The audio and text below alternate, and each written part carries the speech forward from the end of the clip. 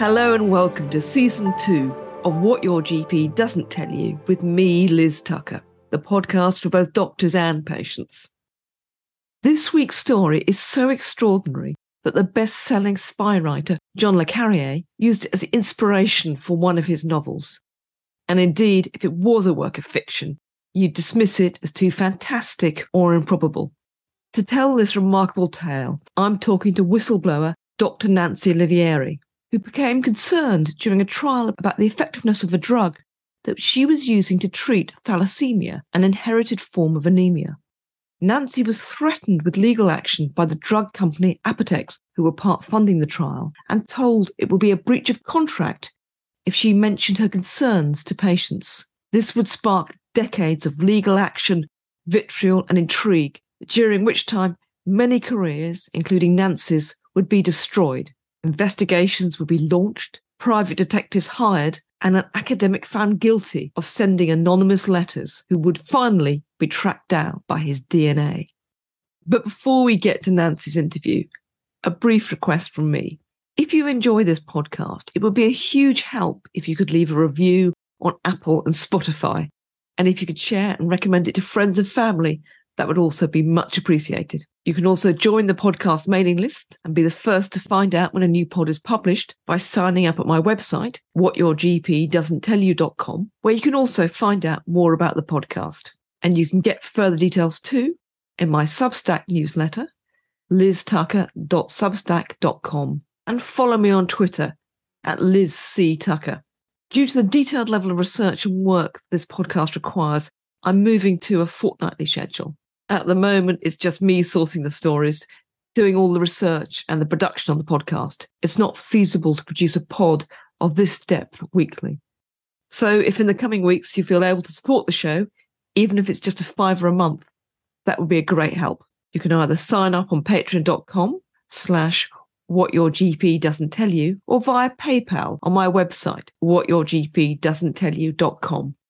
Now back to Nancy's interview. In 1996, Dr. Nancy Olivieri, a specialist in blood disorders at Toronto's Hospital for Sick Children and professor of paediatrics and medicine at the University of Toronto, was working on a trial of the drug deferoprone to help in the treatment of thalassemia, an inherited form of anemia.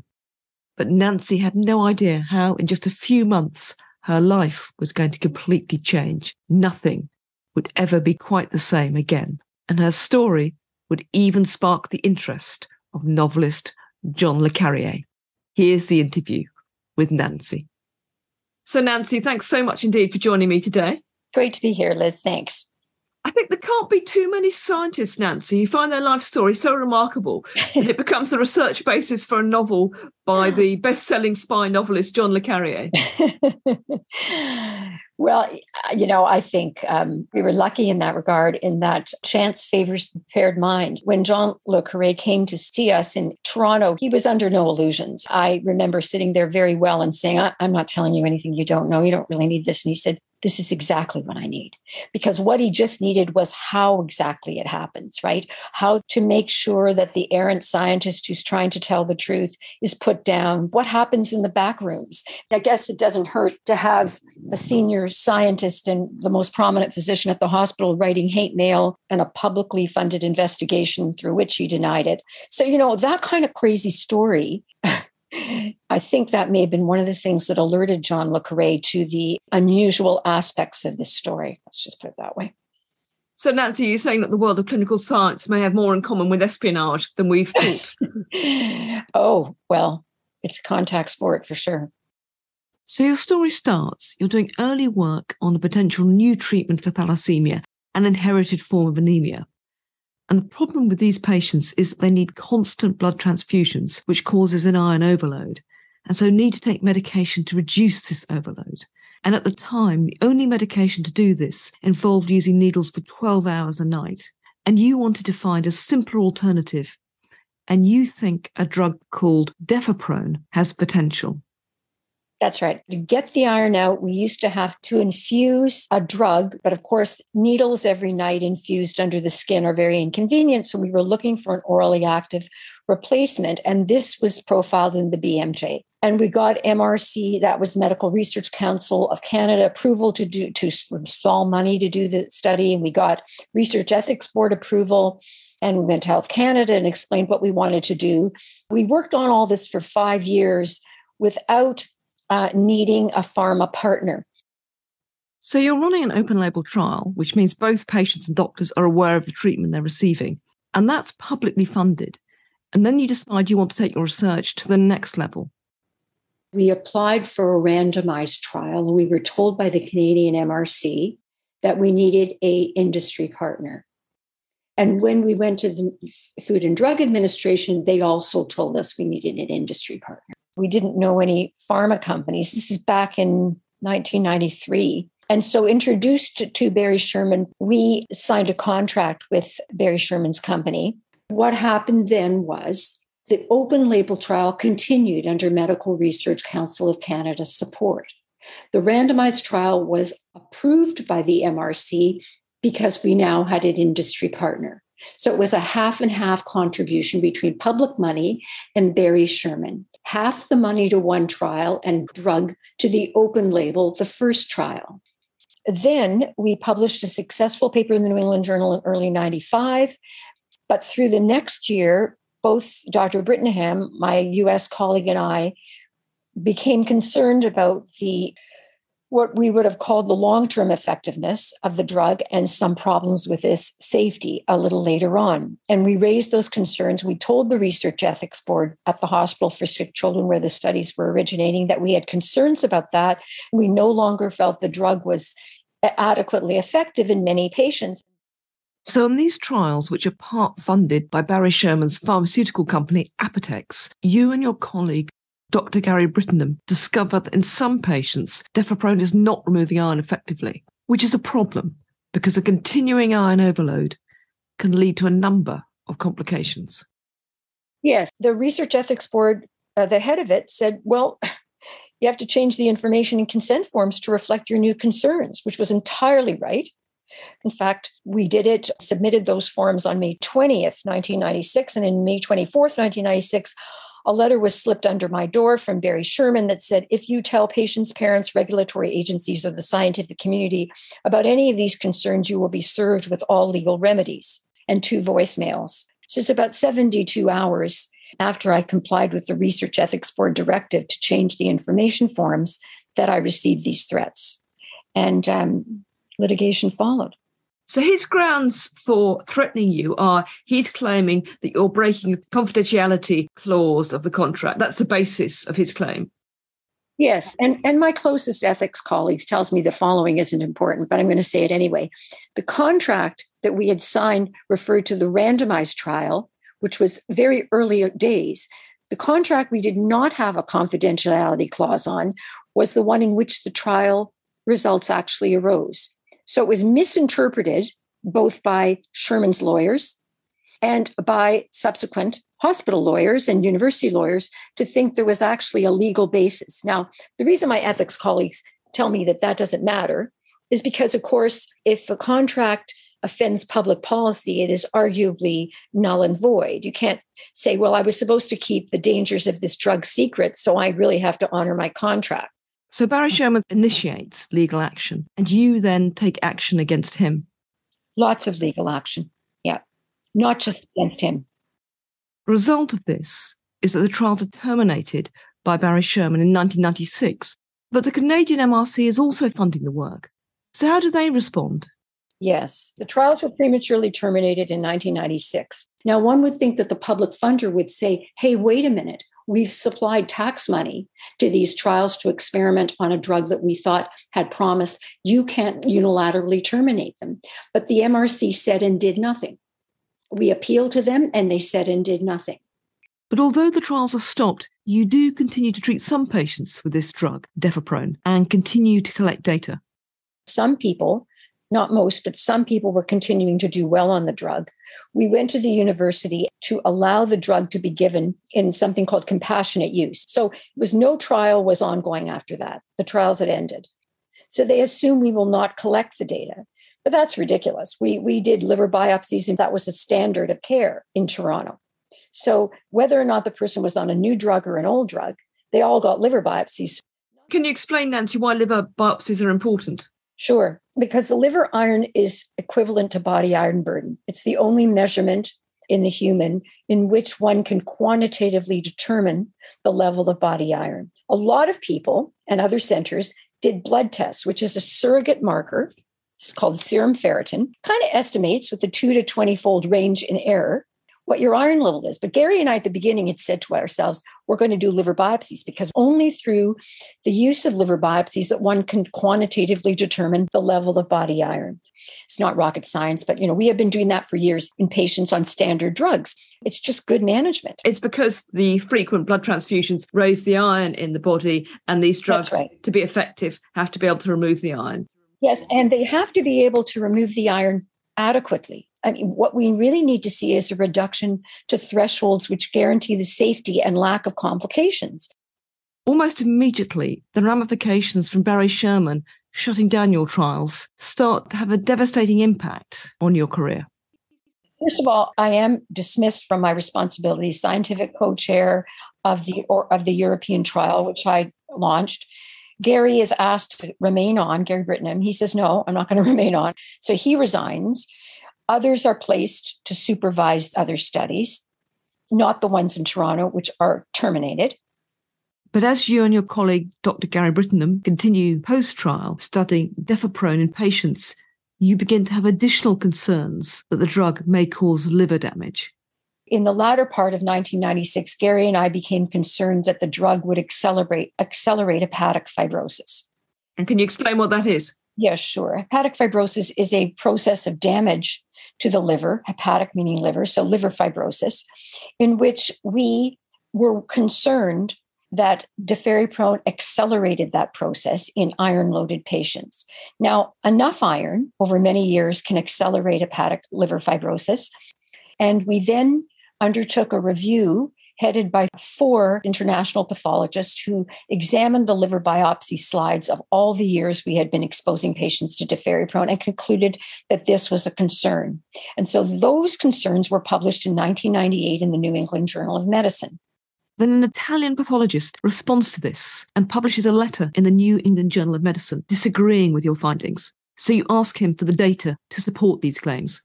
We asked for the data, never given it. And then the press gets involved. So they would come to me and say, so-and-so says there's no fibrosis. And I would say, okay, why don't you ask so-and-so if he did a liver biopsy in any of the patients? So they obediently trot back and they come back and say, he didn't do liver biopsies. I said, I know. And that's how you don't see fibrosis in any patients. If you don't test for something, you don't see it. Yes, that was a fairly typical exchange. Did it matter? Yes, it did, because, the court of public opinion really promoted was that we were probably scientists, as my European lawyer barrister put it, of breathtaking incompetence.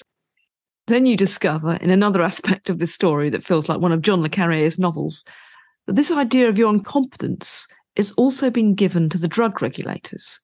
When at a conference in Australia, you're anonymously handed a package with Barry Sherman's application for the approval of deferprone. I was handed a brown paper envelope by somebody who rapidly fled. And in that envelope was Sherman's application to the regulator. And that was alleging that I had falsified and couldn't interpret my own data. So I think I was left with no choice but to challenge that licensing. And I did. That was one of the first initiatives I took against Barry Sherman, which was a challenge to his attempt to obtain approval for deferriprone not 6 months after he stopped the trials in Toronto. So this starts a court case. Once you got the court documents or the pleadings, what did you find out? So once we got the pleadings, what we found in the pleadings was central to the whole thing, which was, well, yes, we have these data. And unfortunately for Sherman, they were the only data he had. aside from a short-term Italian trial that had not examined liver biopsies. It was just supposed to look at the frequency of adverse events. So he had data, but unfortunately they were Gary and my data. So he had to say, yeah, these data are here, but you know what? These data are wrongly interpreted by the principal investigators because they can't interpret their own data. So that was the basis of his pleadings to the European Union. But if, on the other hand, you've committed such severe protocol violations that the data becomes compromised, then surely the argument is, if you follow I know. argument to the logical conclusion, then they need a new trial. Yeah, well, actually, he alleged 3,160 protocol violations had taken part in this trial. So I retained an expert in regulation, law, and medicine named Graham Dukes, Professor Dukes from Norway. And he spent months on the trial auditing it. His conclusions were pretty bombshell, which is, I find no support whatsoever for these allegations. Any problems with the trial were absolutely minor. So after that, the European regulator changed its pleading, stopped accusing us of being pathologically incompetent, but they still licensed deferiprone as a second line. Second meaning that patients would need to have failed or be allergic or unable to take desferrioxamine, the standard needles, before they could be prescribed deferiprone. But then the European Court decided that as you're not a party of interest, or in their words, don't have standing, you can't take action in this case. Frankly, we thought this was proceeding on its merits. And in 2003, December, the court returned a verdict that said, well, essentially, the merits may be very robust, but we're throwing you out on standing, in that you are not a European, you're not a patient. The puzzling thing is why it took them so long to come to that decision. They knew you weren't a European. I know. Right at the start. I know. Yeah, I didn't change my status. I know. My solicitor's long rant on this is actually laugh out loud funny, really. So at the same time, there are a couple of inquiries, one commissioned by the hospital, and then there's another independent one by the Canadian Association of University Teachers, the CAUT, to find out what's been going on. That's right. So the first investigation was in the fall of 1998, commissioned by the hospital. And I'll just say that as a result of that, things got much worse, because rather than finding fault with anything that the university or hospital administrations had done, all the blame was leveled on me, and I was sent to the College of Physicians and Surgeons, which is your GMC, to remove my medical license. On what basis were they doing that? What had you done wrong? They said, well, I'm glad we went through this other discussion of liver biopsies before, because the claim was that I was doing illicit liver biopsies. And as I tried to make clear about 17,000 times, we have been doing liver biopsies since 1989, which was 10 years, on people who were on standard therapy, on people who were not on trials, on children as young as 5. We were doing liver biopsies because we wanted to treat the patients accurately. So basically, if you want to measure iron levels effectively, you have to do liver biopsies. Correct. You don't have to do those anymore because there's a non-invasive way. But at the time, this was the only way to accurately measure. So they claimed I had been doing this illicitly. And fortunately, even though it took a year and a half, nearly 2 years for the college to rule on this, the college wrote back and said, no, that's not correct. They said, no, we're not revoking her license because she's done nothing wrong. In fact, her actions have been commendable. But the reason, and I'm glad you brought this up, the hospital commissioned this. It was a very costly time for us, not only in terms of money, because we needed lawyers, but in terms of time and defenses and writing legal briefs and late into the night. And so this was, a very good way to bully. They're extremely effective. But then the independent review from the Canadian Association of University Teachers, the CAUT, comes to a very different conclusion to the hospital report. The CAUT was already incensed and involved by the time this all happened, but they commissioned a 3-party unpaid review over 2 years that was called the Oliveri Report. That was released in October 2001, clearly related. There was an unwillingness, at least, to support my academic freedom. And the CAUT report said, and I quote, "The Hospital for Sick Children and the University of Toronto did not provide effective support either for Dr. Olivieri and her rights or for the principles of research and clinical ethics and of academic freedom during the first 2.5 years of this controversy. After the controversy became public in 1998, the university stated publicly that it had provided effective support for Dr. Olivieri's academic freedom, but this was not true. Yes. And the Royal College of Physicians and Surgeons' decision was released shortly afterwards. The college decision not to revoke my license was released a week or two later. So it was very tough for the powers that be to say, oh, well, the CAUT found wrongly. What about that college review? So that was a little bit of a triumphant time. And by that time, the hate mail and the threats had started to come to the surface, and people were wondering what the hell was going on. What's it like as an academic researcher to have this vitriol poured on you from all sides, really? Well, it's terrible. I think people have run through this and have had worse experiences than me for one reason alone. I wasn't alone. I had these 4 colleagues. I had one member of the Canadian ethics community, Arthur Schaefer, write and come to press conferences and talk about what a big deal this was. Every other one was completely silent.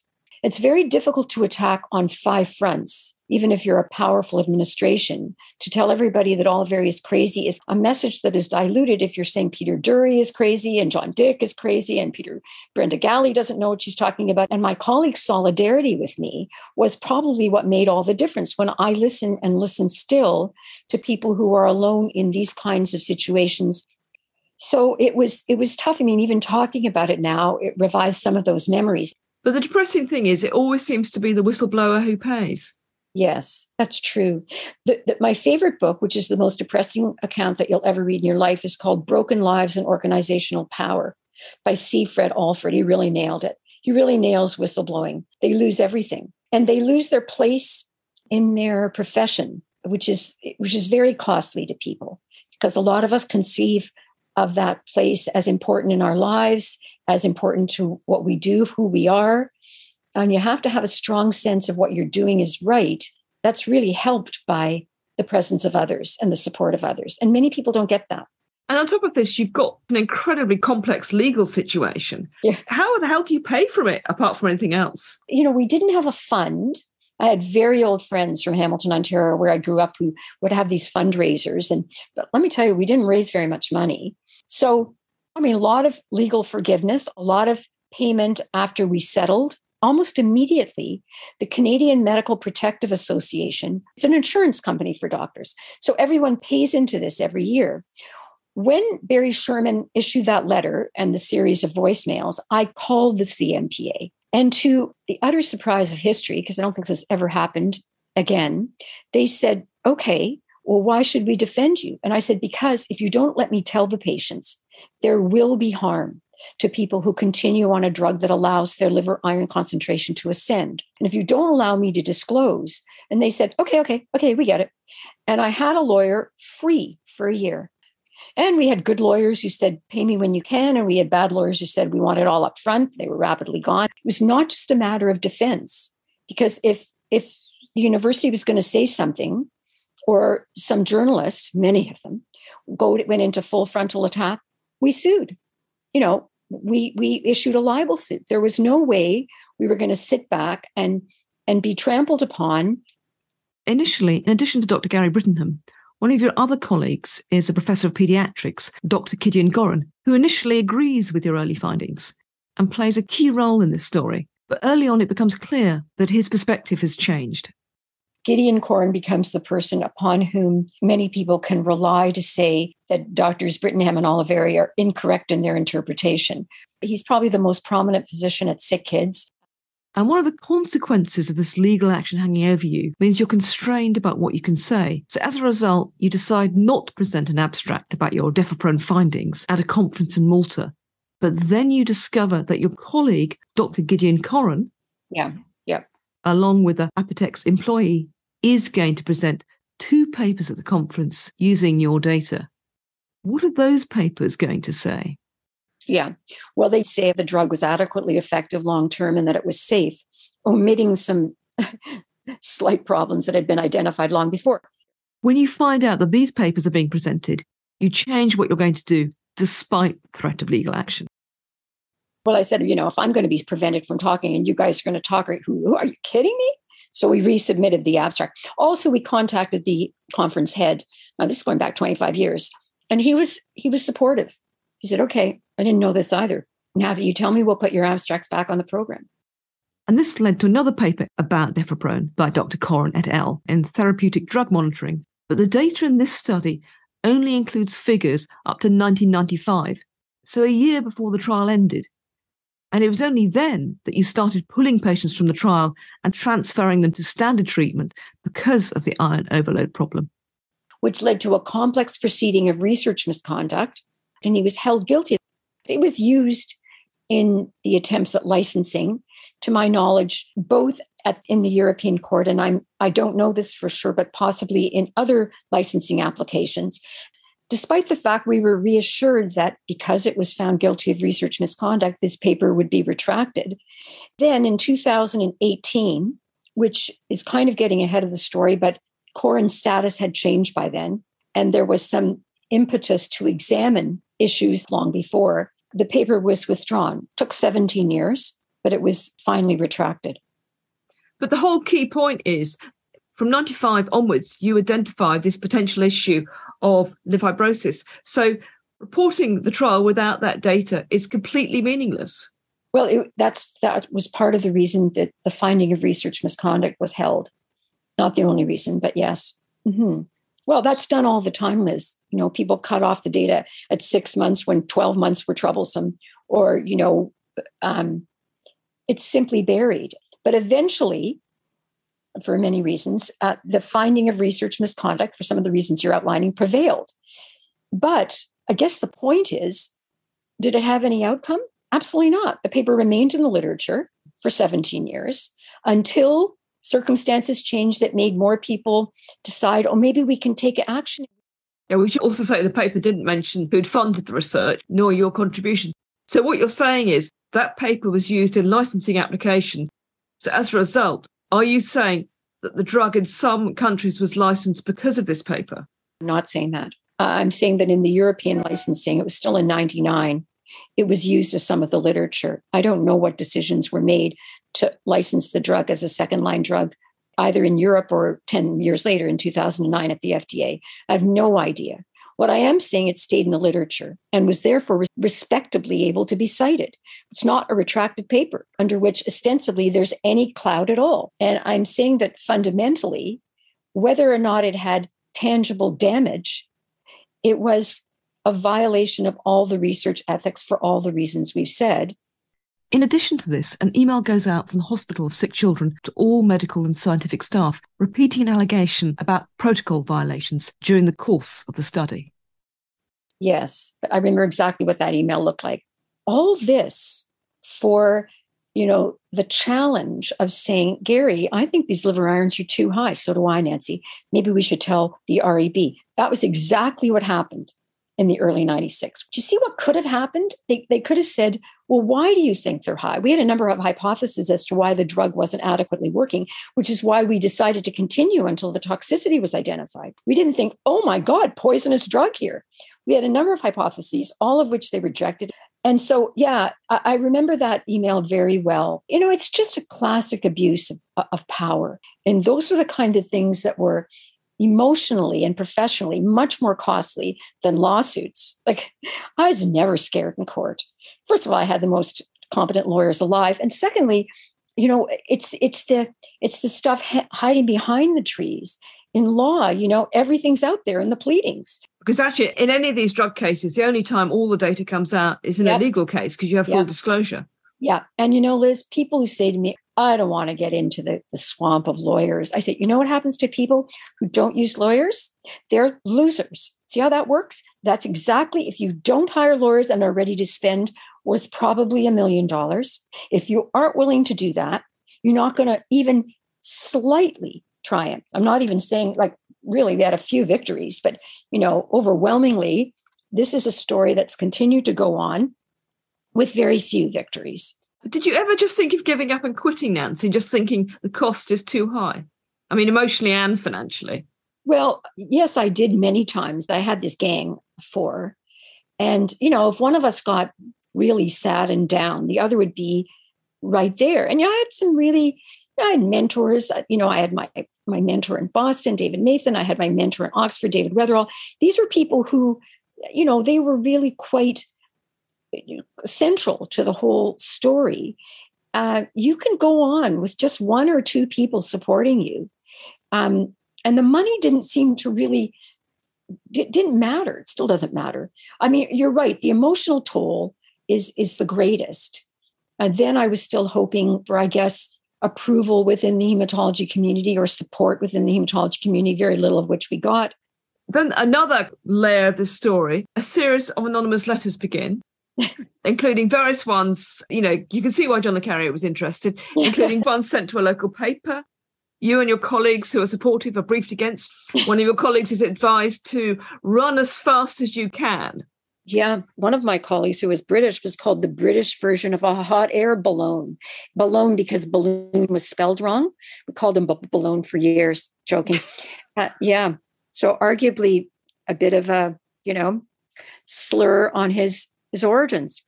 So you and your colleagues decide that you need to hire a private investigator. What happens? Well, let me tell you, reason that happened is because my colleagues ignored me.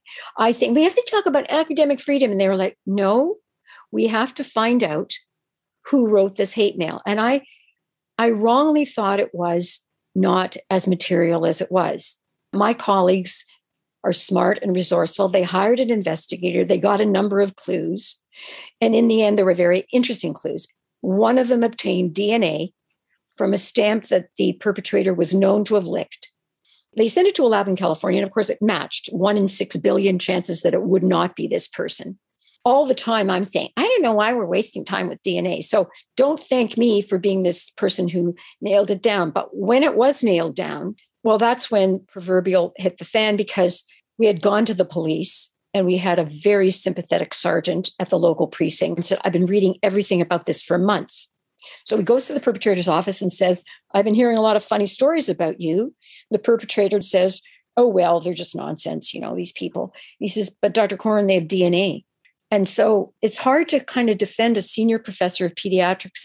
The perpetrator, Dr. Corrin, when he's written anonymous letters, not only that, but has denied it in a publicly funded hospital investigation over 8 months. I mean, every time I tell this story, then I said, and then I have to credit my colleagues with obtaining DNA, a laugh goes around the room. Like, can you believe this? One crazy hospital. I mean, did you just think, how the hell have we got here that we're now kind of taking DNA samples from colleagues? Well, yeah, I did. But as I said, I'm the person who thought, all the reasoning behind academic freedom and the protection of scientific integrity was going to hit people. No, once you dethrone somebody, a chain of reaction gets in place that is much more effective than you standing up and talking about scientific integrity. Because frankly, nobody cared that much about what I was saying. But this was an explosion. Meanwhile, the legal battles are continuing. Do you think Barry Sherman saw it as something personal between you and him, to the extent that he goes on the US 60-minute program and says, and I quote, "At no time was she told by anyone not to say whatever she thought was appropriate to a patient"? Yeah, that's why it's useful to tape record. For all those whistleblowers out there, tape record everything. Because we did have a tape recording. And I remember 60 Minutes calling me and saying, do you have the tape recording? And of course it says, don't tell the patients or you'll be served with all legal remedies. It kind of contradicts what he said on the program. That's right. So this all goes on. Finally, things are sort of resolved in 2004. And you must have thought, that's the end of it. Well, only for a few minutes. In 2004, we reached a mediated settlement with Barry Sherman. But litigation went on for another 10 years till a mediated settlement in 2014. So at this point, the mid-2000s, what data do we have on deferoprone apart from the material from your trials? Yes, that's very important. So there was a large effort to convince the scientific community that deferoprone had a role in treatment. And it's probably too complicated to discuss on this program, but the main thrust of that was that deferoprone had a cardioprotective effect, which was quite distinct from its ability or non-ability if you were to reduce total body iron burden.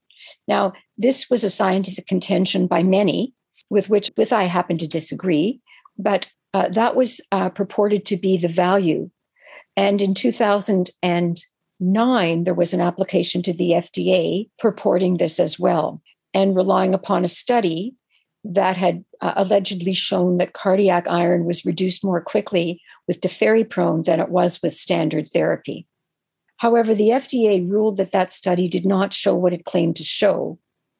And contemporaneously with that, Barry Sherman submitted the same allegations to the FDA in 2009 that he had submitted in 1999 to the European regulator. That was that I had falsified data and that I was too incompetent to have conducted the trials robustly, and that there were 3,160 protocol violations in my trials, notwithstanding the fact that Graham Dukes had released an audit 10 years before that showed that that was not his finding. And what's the FDA's response to the application and the allegations of your incompetence? Well, in fact, the FDA did not accept, as the European regulator had accepted, at least tacitly. They then asked for an inspection. Now, you know that FDA inspections are very rare, and foreign inspections, which Canada is to the FDA, are even rarer.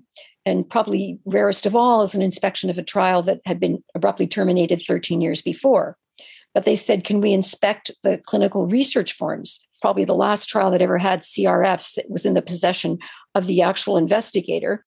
Can you explain what the CRFs are for people who don't know? Sure. A clinical research form is something that one fills out every month when the patient comes in. So a brief history, but also laboratory data of that date.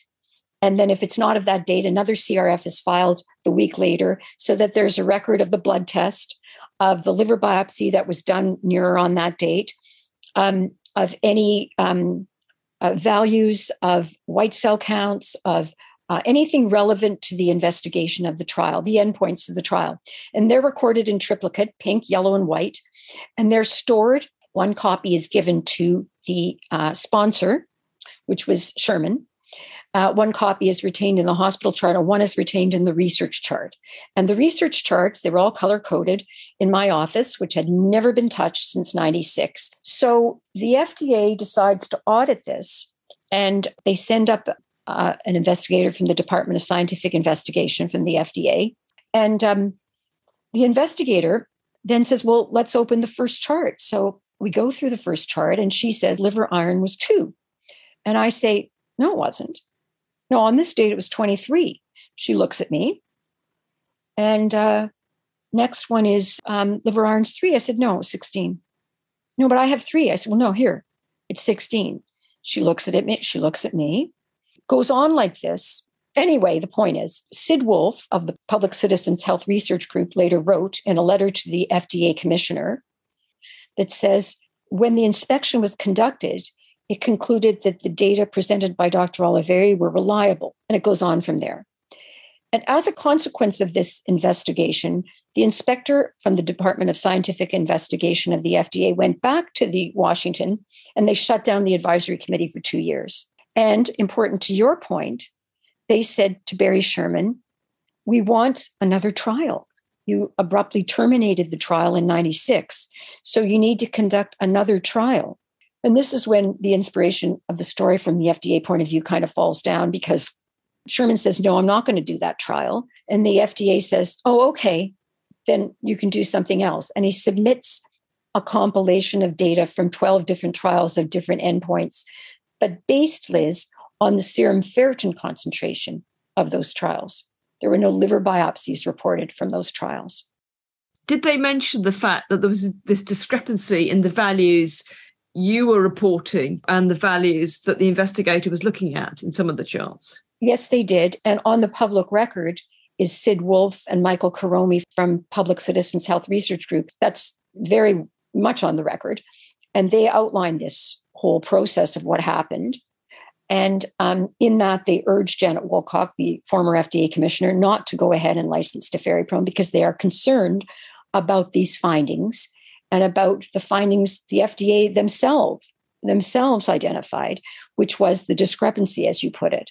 And the surprising thing it's no surprise to people who know what an FDA approval really means, is that, they did finally approve the drug in 2011 as third line, because in the meantime, Liz, another orally active chelator had been tested in clinical trials and had been ruled in 2005 as non-inferior to the standard needles and had been licensed as first-line therapy. That drug is called Exjade or Deferasirox. So then in 2009, you're working at the University Health Network, UHN, as a director of their hemoglobinopathy program. Then suddenly you're fired.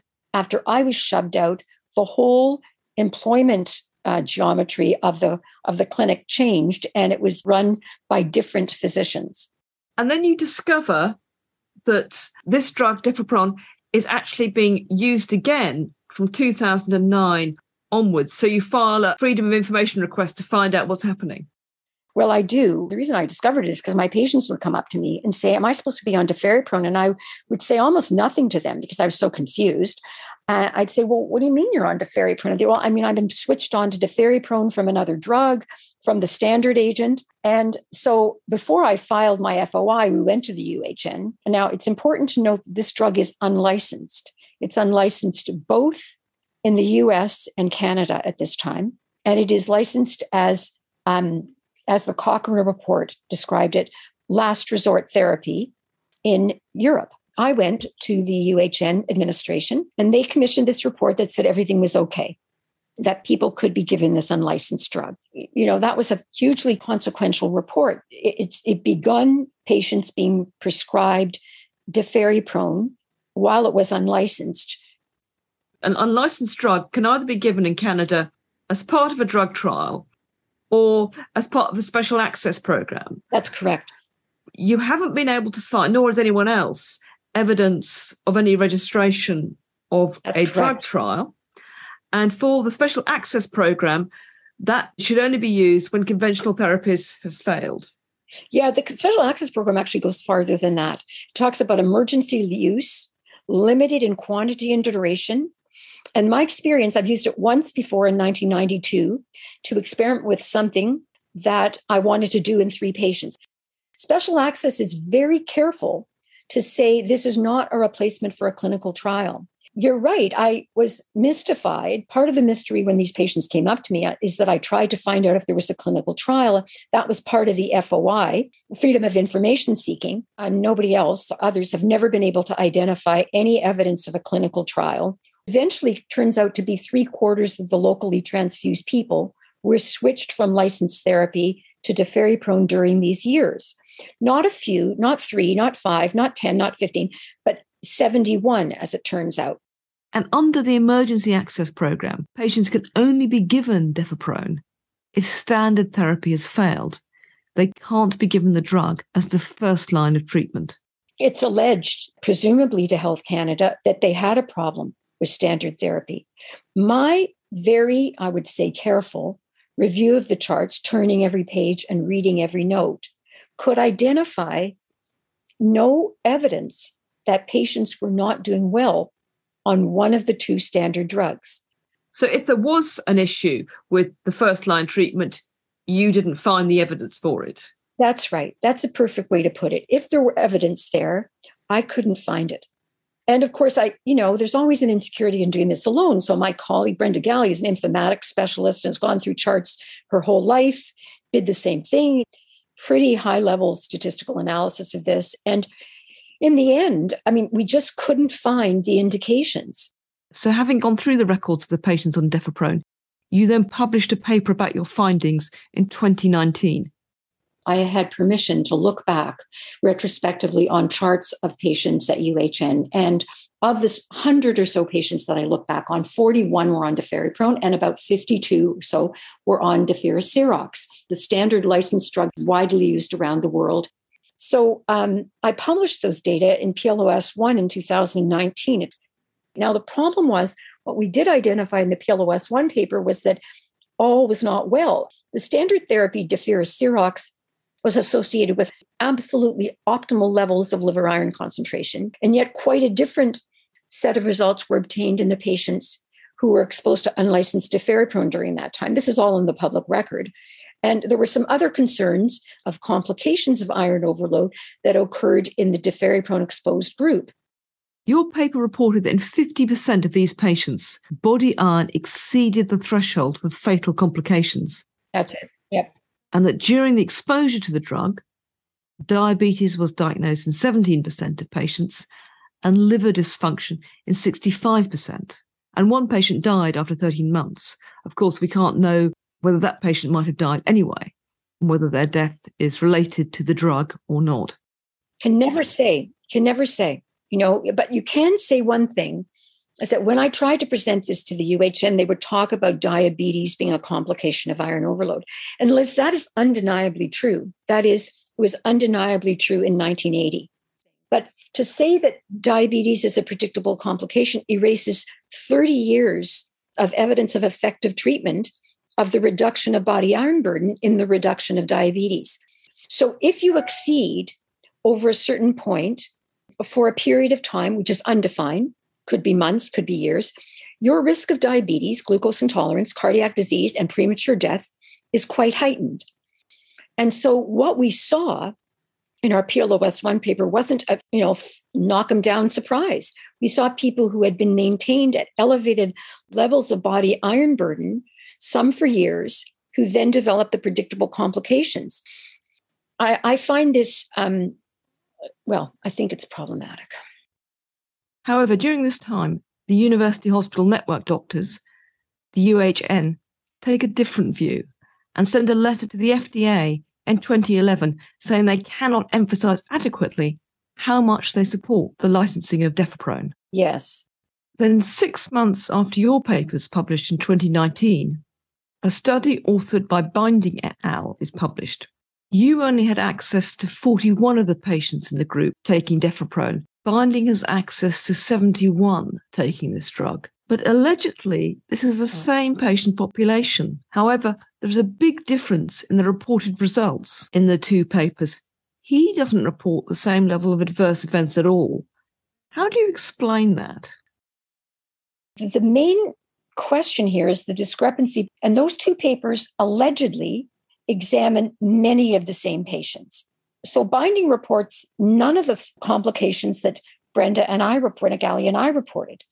None of the elevations, the doubling of liver iron concentration, the mean doubling in the diferriprone treated patients, the 65% elevated liver enzymes, the 6 new diabetics during the period of exposure, not any of the other probably less important, but still very important complications or adverse events that happened during that time. They're not reported at all in Binding. So the puzzlement, the center of the question is, how can two papers published 6 months apart be so different? I think they reported under 10 or under 20 adverse events.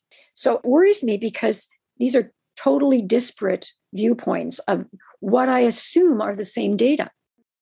But during this time, in the medical literature and community, there are some people critical of you who say your actions are stopping deferprone from reaching people because it's an effective drug that could have been used more widely. Always. And of course, it's a very effective argument. Making available a drug that, in my opinion, I worry about its adequacy in terms of its effectiveness, dates back to my understanding of the science, which is this. Reducing your liver iron from, say, 20 to 18 is, of course, defined as a reduction. And many people will say, look, the liver iron came down. The problem is that it's not a neutral finding, because if you do not reduce below a certain point, then what happens as night follows day is you get iron-related complications. There was a substantial proportion, 39% of our patients, that actually had good control. So this was consistent, not to run the drug down. Drugs don't work in everybody. Drugs don't work equally well in everyone. However, because of the nature of iron overload, the irreversibility of complications of iron overload, and the silence of the complications. It's not like if I get a liver iron over 15, I'm suddenly going to feel terrible. It's a silent killer. So you need to be proactive and careful and quantitative when you're treating these patients. So yeah, we were accused of preventing large populations from receiving the drug. I used to say, and they never would print this, I didn't stop the trial. I had a number of hypotheses, some are still unproven, that suggested that there might be a reason for some people not doing as well. And I proposed those. And all we wanted to do was inform the people who were already on it that we were in doubt about some of this. And if I had been a recipient of deferiprone on those trials, as every one of my patients was like, God, I'm glad you told me. I mean, some of them said, we're still going to stay on it, but can you measure it more often? And we'd say, yeah, we can try to do that. Are you saying, Nancy, there might still be a role for deferiprone in a group of patients? There might be a subset who might still benefit? Well, I wouldn't know if I would go that far because I don't think that research will be conducted. Anything that hasn't been investigated is possible, I guess. As I've already alluded, people don't do liver biopsies anymore. They use non-invasive methods that are quantitatively equivalent to biopsy, called MRI, forms of MRI, where you can measure the liver by MRI and you can get a liver iron measurement that's quite close to what you would obtain at biopsy, but you're not looking at the tissue. So how would you be able to tell what's happening? So, I don't know. And I guess the simple answer to that, Liz, is that in the meantime, we've got a quite effective orally active drug, have no skin in the game to any pharma company, but quite experienced with the use of Deferasirox in Sri Lanka now. So the main thrust at the time we began these studies 30 years ago was more than 30 years ago, we really wanted an orally active agent because needles infused into the skin 12 hours a night are difficult for kids, for teenagers, for everyone. And of course. But now it's a bit of a different construct, and there is a very effective drug available. So in your personal experience as a doctor, are there any circumstances in which you would now use deferiprone? No. In 2015, the drug is licensed in Canada. It is. What data is being used for that licensing? Well, now you've asked the $64,000 question. So I have a very close colleague who's kind of a hero of drug policy, a remarkably quantitative, even guy, who I won't quote because I don't have permission. And I asked the question, which you just asked, which is X, on what data was it licensed? We plod through what people claim is a pretty easy website to plod through, Health Canada, although I find it impenetrable. And he says, let me be clear, Nancy, before 2009, there are 2 adverse events reported during deferiprone exposure. Between 2009 and 2015, 15 reported adverse events. And you find that very hard to reconcile with your research paper published in 2019, which suggests a much higher level of adverse events. Yeah. And I say, X, that is impossible. I know this and I confidently say adverse events, they must be here somewhere. And he said, Nancy, I know what your paper said, but they're not here. So what I am saying to you, Liz, is that Health Canada approved the data, whatever the data were, and licensed the drug, but were not informed of the data I later published, identifying between 2009 and 2015. Only a fraction, a very small fraction, of those adverse events were reported to Health Canada prior to Health Canada approving the drug for sale. And what about the data from your trial, which stopped at 96? I don't think it was relied upon. What I know that Health Canada said was the drug was licensed primarily on the basis of a Canadian data package. Have I asked for that package? About 55 times. I've never been shown the Canadian data package, but my hypothesis is that it was probably more recent data and not my data from the trials that were prematurely terminated. And Nancy, you sent a number of letters to the University Hospital Network, the UHN, and not had a response. I and others have sent letters, trying to clarify both the how the basis of how the drug was given. The fact is that we were in the dark, pretty opaque still, as to what happened. There's nobody who can identify a clinical trial having been done. So inherent in that is, was there informed consent? The first thing Gary and I did back in 96 was, oh my God, we have to change the informed consent forms because people have to affirm that they're ready to go ahead with this new level of uncertainty. And the REB, the Research Ethics Board at Sick Kids, were the people who said, well, you got to change them. It was absolutely in line with everything we understand about informed consent and disclosure to patients, which is the center of clinical research, right? You need to have informed consent to proceed with anything. And I don't know what informed or other kind of consent was provided to these patients. And over the years, since the trials were terminated in 1996, you've said that you were frustrated by the fact that so many people in the scientific community and beyond remained what they called neutral in this story. Once, a long time later, I was asked to give a talk by a medical colleague of mine, and a lot of ethicists were there. And of course, they came up with the usual, there are two sides to every story. Like Gloria Steinem, what was the other side of the civil rights movement? The guard dogs? Anyway, I said, really? So I'm sitting in clinic with a person, and she's got a 7-year-old on the trial. And I think that the liver iron's too high. So the other side of it is I shouldn't tell her. Is that what you're saying? Because that's what the letter said. We were largely prevented from doing that without taking extreme risks, which we took. But, unsupported by almost anyone in Toronto, with the exception of my colleagues. So I want to point out I had 4 very close colleagues at Sick Kids who were phenomenally devoted to academic freedom and the protection of patients. But, 1 in 100. There was a great deal of effort to counter individuals who are raising questions. We see this today. So, Nancy, do you ever wonder how your career would have been different if none of this had kicked off, if the trial had just gone on smoothly?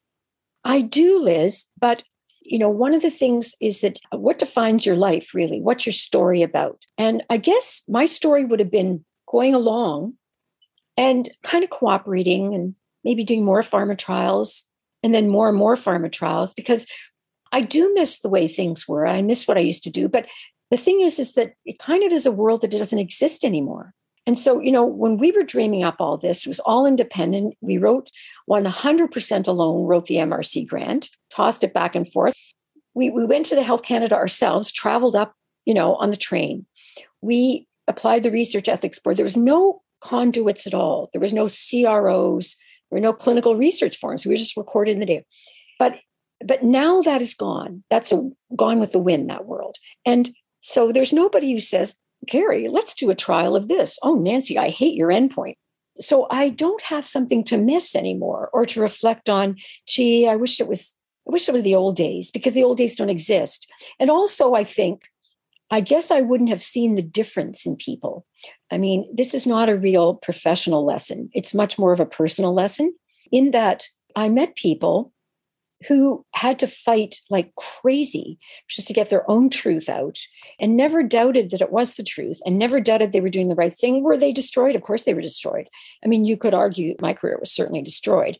But your life isn't really just about how many papers you can publish and how many pharma grants you can get. And, it's not the real thing, really. The real thing is, what are you doing it for?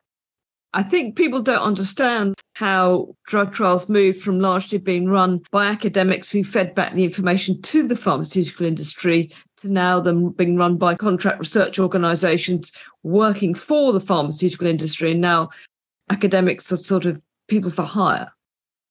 I think that is a very important point. I think they have this whole thing about you're doing research. And really, it's the companies design the trials largely. Obviously there are exceptions, but companies decide on an endpoint carefully chosen. And then it's a successful trial in which a p-value is reached and you submit. And the FDA says, well, I guess this was your primary endpoint and you've achieved it. So, the approval is given. These trials are not the same way they used to be. The CRFs, the clinical research forms I had, I knew exactly what everybody's birth date was, what everybody's liver iron was on September 4th, 1994. I knew what they were. That doesn't happen anymore. People probably in the old days did all kinds of things. I'm just saying that the doctors and researchers, people who started the trials then, had control, I guess, or they had accountability. I think if you're right, which I think you are, people don't understand that, but things have changed. And so if a researcher now found themselves in your position, would they be in a worse position, do you think? I think they'd be in a more difficult position to say, no, that's not what my data show. My data show this. I mean, I can't imagine the FDA coming up and saying, show me the CRFs, because I wouldn't have the CRFs, with clinical research forms. I wouldn't have them. I'd have to say, well, I think the company has them. And they would say, well, okay, then there would never have been a moment where she looked at me and said, well, this isn't what that I have here. There's a discrepancy here. I mean, I think it's blindingly obvious that it's a different world. Other people really do believe that there's a robust system of research checks and balances. I really think many don't understand how much things have changed. Yes. And the lack of access to data. Yes. And as a final postscript to your story, Dr. Gideon Corran, the writer of the anonymous letters, who had a paper retracted for misconduct, finds himself in 2018 facing a new hospital investigation into a whole-scale review of his work. 4 years on, the investigation has yet to report, and Dr. Corran has given up his licence to practice medicine in Ontario, while Barry Sherman, who you had so many legal battles with, was found murdered with his wife in 2017. Yes, he was. So it's such a strange tale, Nancy. Thank you so much for talking. Really appreciate it. Okay, Liz, thanks. Thanks, goodbye. So I hope you enjoyed this week's episode of What Your GP Doesn't Tell You. A reminder, you can sign up for the podcast mailing list at whatyourgpdoesn'ttellyu.com, get further details on my Substack newsletter, and follow me on Twitter at Liz C. Tucker. In the next episode, I'm talking to the paediatric endocrinologist, Dr. Robert Lustig, who claims that sugar is not just empty calories and that fructose is more accurately described as a poison. He reveals why he believes it and all ultra-processed food is causing an epidemic of chronic disease and metabolic illness. So do please join me then. Many thanks for listening. Bye for now.